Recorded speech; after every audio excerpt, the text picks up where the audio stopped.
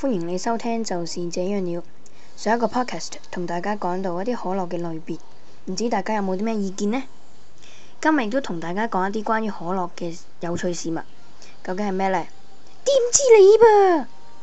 我而家話你知啊！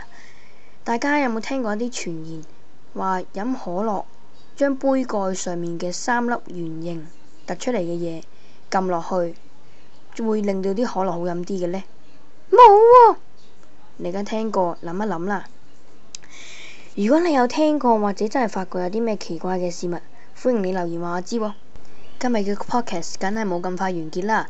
而家同大家分享一個生活嘅小常識，究竟係咩生活小常識呢？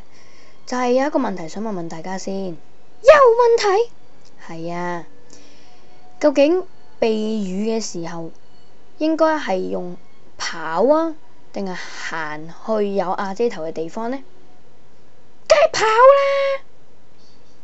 冇錯，好多人都覺得跑係應該冇咁容易變成落湯雞嘅。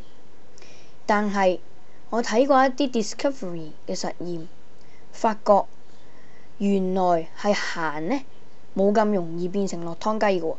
講俾大家聽，究竟呢個實驗係點做嘅啦？首先，佢揾咗2位嘅男士，着上一啲統計資料嘅衣服，喺佢哋一個實驗室入面模擬颱風發生嘅時候，一個就用跑，一個就用行。到最尾就發覺，原來跑嗰位人士呢，接觸到雨嘅克數呢，係有幾多啊？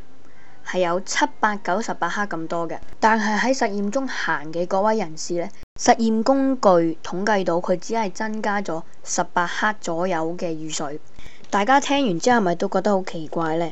我都覺得好奇怪。你喺雨度行，不如快啲跑返屋企整返乾件衫好過啦。一陣病親仲衰啦，係咪先？大家有咩意見可以話俾我知喎。That's it，拜拜。